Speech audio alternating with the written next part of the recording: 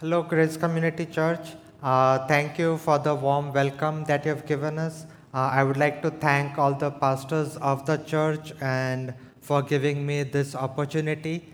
I remember the first time when the team from your church came. I think that was about 23 years back. The first time I met Pastor Greg and some people from your church. And it's been a long journey. It's been a very enjoyable journey of friendship and fellowship. And your church has always been a big supporter of our ministries. You have been praying for us. You have helped us out financially as well. So thank you for all that you have done for us and for our nation. Now it's time to go into God's Word. I remember the first time about a month back when Pastor Greg asked me if I would be willing to preach. And when he asked me, I didn't look at the passage and I just said yes. And then I opened the passage to actually read what it was. And I thought, oh no, what have I gotten myself into? But anyway, thank you for this opportunity. Uh, James is a very interesting book. As we all know, this letter has been written by James, who is the half brother of Jesus. Uh, he had the same mother and father, but not the father, because as you all know. And as we know, James was not a believer in Jesus while Jesus was on earth. It was only after his death and resurrection that James came to believe on Jesus. And now he is writing this letter to the Jewish Christians who were dispersed all throughout the Roman Empire because of persecution in Jerusalem. And this letter, if we read, it's basically he's talking about how our faith should be seen in our works. Our faith should produce good works. That's the main theme of the letter. And we read, like in chapter 1, he talks about not just being readers of the word, but being doers of the word. He talked about how we need to care for the orphan and the needy. In chapter 2, he talks about how we are not supposed to show partiality between rich and poor. Chapter 3, he talks about taming our tongue.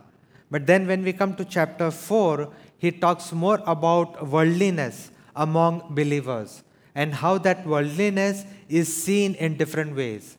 And the passage just preceding this one, he talks about rich people who make plans without taking God into consideration. And that's a sign of worldliness. And he warns them that no, that's not how you should be planning. And that leads into our passage today. And the passage that we have today, it's kind of a very harsh passage. There's no call to repentance. It's kind of, he's actually talking like a prophet of the Old Testament times. In the Old Testament times, the prophets would come out and speak against the evil that the people were doing. And that's the kind of language that James uses in this passage. But there is no call to repentance. It's just kind of a call to judgment, that the judgment is going to come upon them. And that's the passage. It's a very hard passage to listen to. A lot of commentators and a lot of scholars debate about whether James is writing to believers or to unbelievers. And I personally believe that he's writing to the church. And so even this passage is also written to the believers, but it's more in a sense of a negative model. It's like, this is what you should not be doing. You should not be like this. So having said that, let's read the passage and we'll pray and we'll go into the message. So this is what James is writing. So James 5, 1 to 6. That's the passage for us. James 5, 1 to 6. Come now, you rich, weep and howl for the miseries that are coming upon you. Your riches have rotted, and your garments are moth-eaten. Your gold and silver have corroded, and their corrosion will be evidence against you, and will eat your flesh like fire. You have laid up treasure in the last days. Behold, the wages of the laborers who mowed your fields, which you kept back by fraud, are crying out against you, and the cries of the harvesters have reached the ears of the Lord of hosts. You have lived on the earth in luxury and in self indulgence. You have fattened your hearts in a day of slaughter. You have condemned and murdered the righteous person. He does not resist you.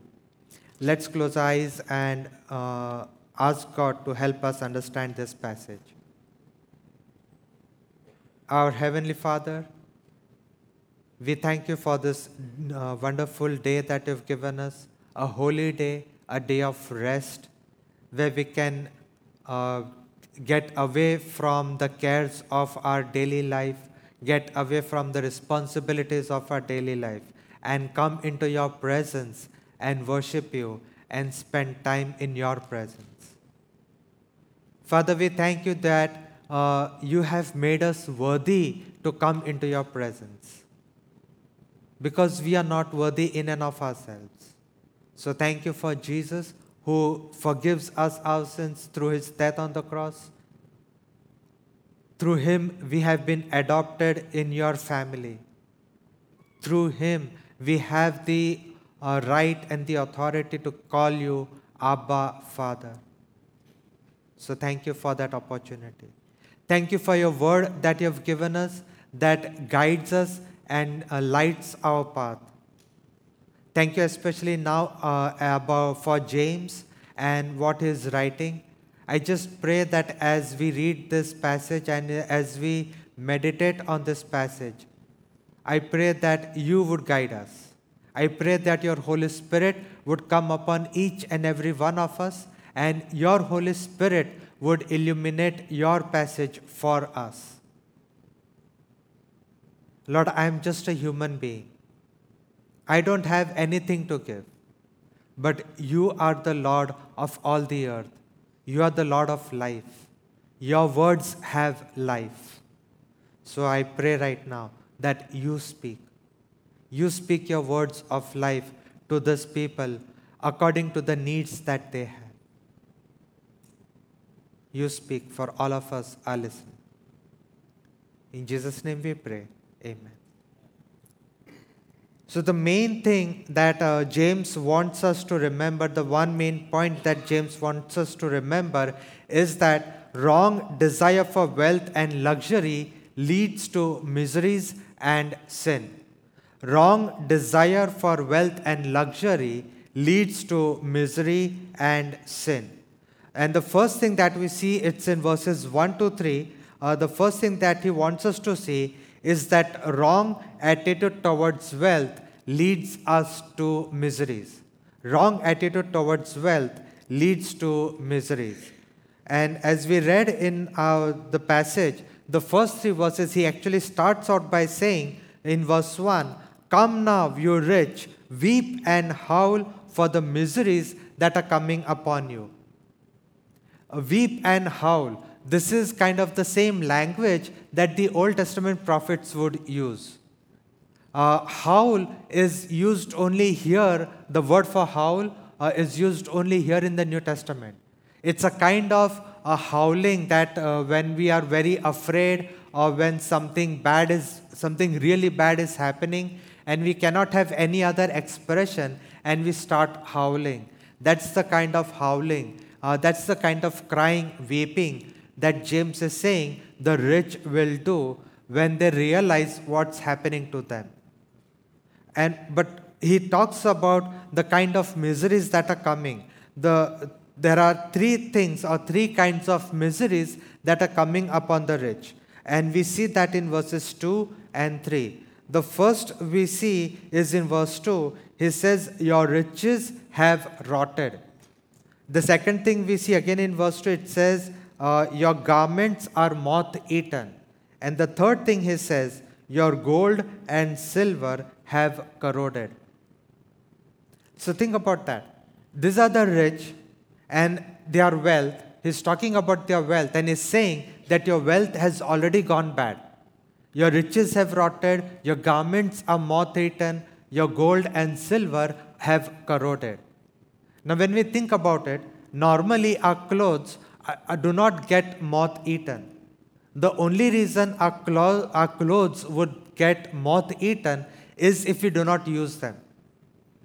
The riches, a lot of scholars think the riches that he's talking about is grain, because these are rich farmers, and as we read in verse 4 and verse 5, he's talking to the rich farmers or land owners.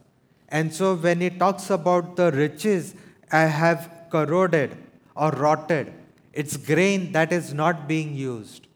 Again, he talks about in verse 3, gold and silver have corroded. Again, the idea that we get from here is that this rich people have so much wealth, they're gathering wealth, they are holding wealth, and they're not using it. And as a result, the wealth that they have gathered, they have holded, is rotting, it's corroding. And he says that their corrosion will be evidence against you. So that's what he's saying, is it's showing that the corrosion itself is showing that you're not using the wealth the way you should have been using.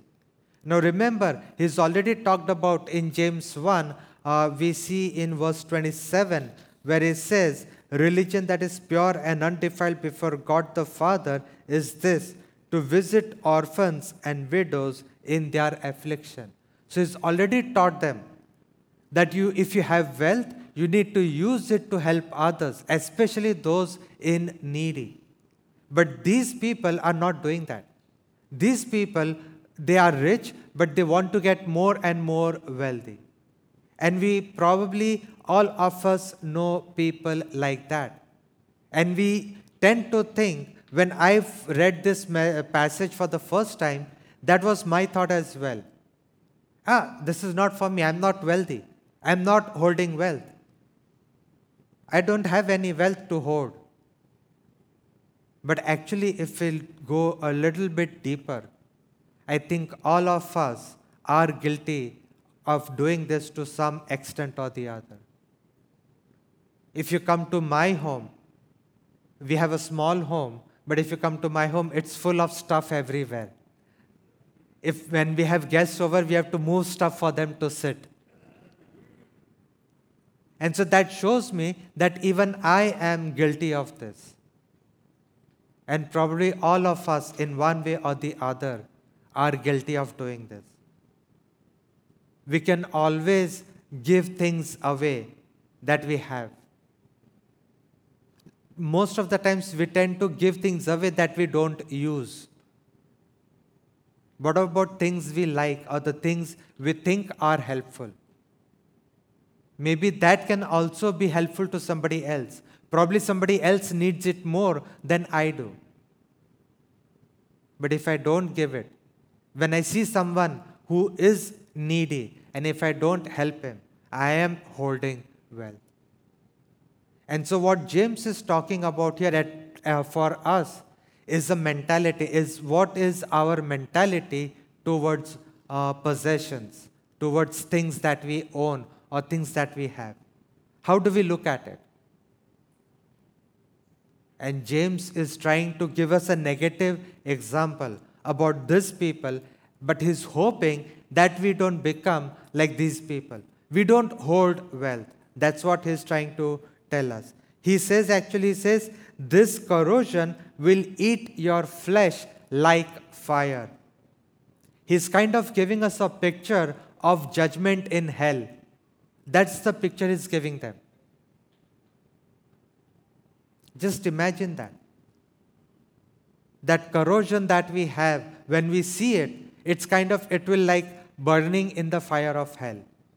That's how bad it could become for us. And so the first thing that I would like to encourage us all to understand is not to have this kind of attitude towards wealth. Not to hold things, not to hold wealth. Not to have an attitude of holding. My grandfather, he's long past, but he had this attitude, oh, someday we might need this. And so he would always accumulate stuff. Even old stuff, he would not throw it away because he would say, oh, someday we might need this. And every 3-4 years, we would have all this stuff that would all have gone bad. But sometimes we do the same thing. So that's the first thing we see is wrong attitude towards wealth leads to miseries. But more dangerous is when we come to the second part of this passage. And here he's talking about how wrong attitude towards wealth leads to sin. Now remember, he's talking about how these rich people, even though they have so much wealth, they still want to hoard wealth. And so what it results in, as we see in verse 4, he says, behold, the wages of the laborers who mowed your fields, which you kept back by fraud. So remember, James is trying to tell us that wrong attitude towards wealth leads to sin and miseries. And the second part he's talking about in verses 4 to 6 is that a wrong attitude towards wealth leads to sin. And here, that sin is that they are not paying the laborers that work in their farms. They are either not paying them properly or they are holding back completely. He says, you kept back by fraud. So they are defrauding the workers. Think about that. These are believers in the church. And the laborers are also believers because the next passage, he is actually addressing the laborers. And he calls them, if we read verse 7, he says, be patient therefore, brothers, until the coming of the Lord. He calls them also brothers. And so even the laborers are Christian. So the landowners are believers, the laborers are believers, and so we have this one group of believers who are mistreating the other group of believers. How bad can it be? But where did it start? It started because they had the wrong attitude towards wealth. Sin always starts from the heart. It starts from our attitude. And that's what we see here. And it says here in verse 4, it says that those wages are crying out against you. The people are crying out, but first, he says, even the wages that you held back are crying out against you. That is kind of the language we see in Genesis 4, where God says to Cain, he says, the blood of your brother is crying out against you. And he says, the cries of the harvesters have reached the ears of the Lord of hosts. This is an Old Testament name for God. It's El Shaddai. That's the name that is used here.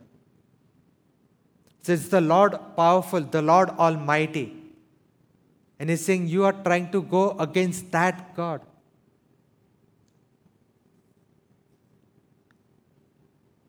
James is probably recollecting what Jesus had talked about in the Sermon on the Mount in Matthew chapter 6.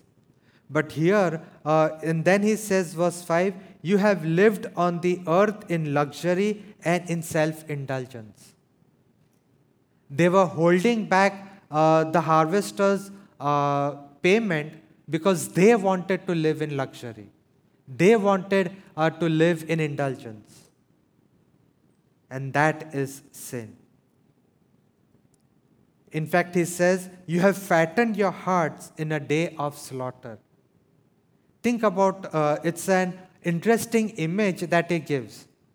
He's talking about this lamb for slaughter who is fattening himself up. In the olden times, when you had to give an offering to God, they would always give a fattened lamb. So if you fatten yourself up, you're probably going to get slaughtered early. And that's the picture that James is giving them. He says, you're fattening yourself up. so that when God comes, you might be the first to be slaughtered. That's the image that He's giving them. He says, what good will all that wealth do? If you are defrauding your fellow men, and if their cries reach out to God, what good is your wealth going to do to you? In fact, their sin had become so bad, He says, you have condemned and murdered the righteous person. In the law of Moses, God had given them a law saying that if you ask somebody to work in your field, you have to pay the laborer by the end of the day so that he can buy food for his family.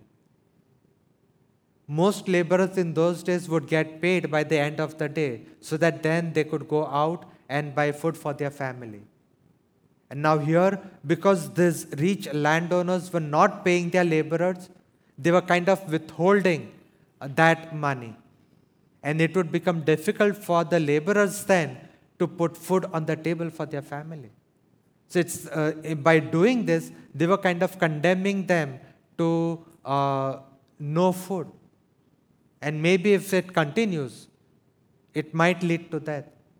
So it's kind of a very extreme image that James is giving. But he's saying, he says, you have condemned and murdered the righteous person. He does not resist you.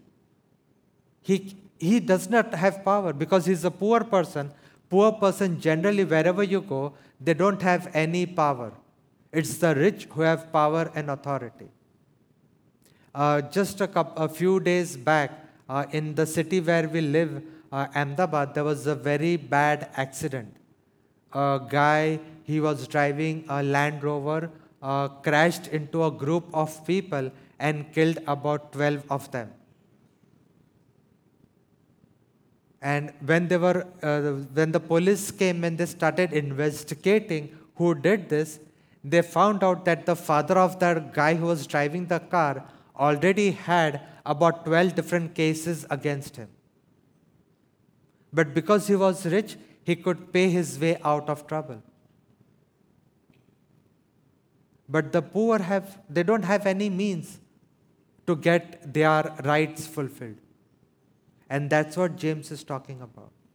And that's where he ends the passage. That's where he ends addressing the rich.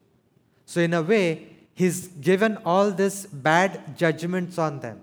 And that's where he ends. So it's kind of a very depressing passage. And that's where I came in and said, what should we do? And so the application for us then is that what should be our correct attitude towards wealth? And the first thing, as we saw, these rich people were holding wealth. They were not using it to help others. So the first thing we learn as a contrary example is that we should not be holding wealth. Remember what Jesus said in Matthew chapter 6, in the Sermon on the Mount. He says, do not lay up treasures for yourself on earth, but lay up treasures for yourself in heaven. And that should be our attitude towards wealth. The first attitude is we should not be holding it, but we should be always willing to use whatever we have, whether we have more, whether we have less. But whatever we have, our first attitude should be that we are always willing to to use that to help those who are in need. The second thing that we see is not holding back from people what is their due. And this is not just meant for rich people who have people working for them. But even like just a small thing like when we go to a restaurant to eat, and what is their due? The due for the people who serve us. Just even a small matter of giving a tip. Give it to them. Another example, again, this is from our part. In India, wherever you go, even if you buy vegetables or whatever you go to buy, you tend to bargain for everything. That's a general, whenever you buy, if you don't bargain, it doesn't feel like you have bought anything. That does not give you any joy. You feel happy when you have bargained and brought the price down. But then, most of you know Steve Bickel, and you know that he was in India for some time, and we were visiting him, and we went out with him, and he was buying vegetables. And he would ask the price, what's the price for these tomatoes? And they would say, okay, 10 rupees. And instead of giving them 10 rupees, I would say, what? Why 10 rupees? It should be 8 rupees. And he would actually pull out 20 rupees and give it to them. And then he told me, he said, when you go to a mall and you go to a big store, do you bargain with them? And I said, no. He said, those people don't need all that money. They have more, but you don't bargain there. These are poor people. Why do you bargain with them? And it was a completely new way of thinking for me. And that's when I was reading this passage about these rich people defrauding and keeping away what they owed, and I don't have people working for me. But that was the thought that came in my mind, is maybe by doing this kind of things, I have defrauded people. So again, it's not what we have, but it's what is our attitude. And that's the most important thing. The worship team can come up now. But the last thing that I want to leave you with is the example of our God. Think about our God. We were sinners. He didn't have anything. He's the righteous, holy God. And he didn't need to do anything for us. Yet, he loved us so much that he was so generous for us that he gave his best. He gave his only begotten Son for us. The best that he had, he gave for us. And God wants that we should follow his example. Most of us, when we think of giving or when we think of helping, we tend to give away what we don't need or what is useless for us. But that's not what God did. He gave his best.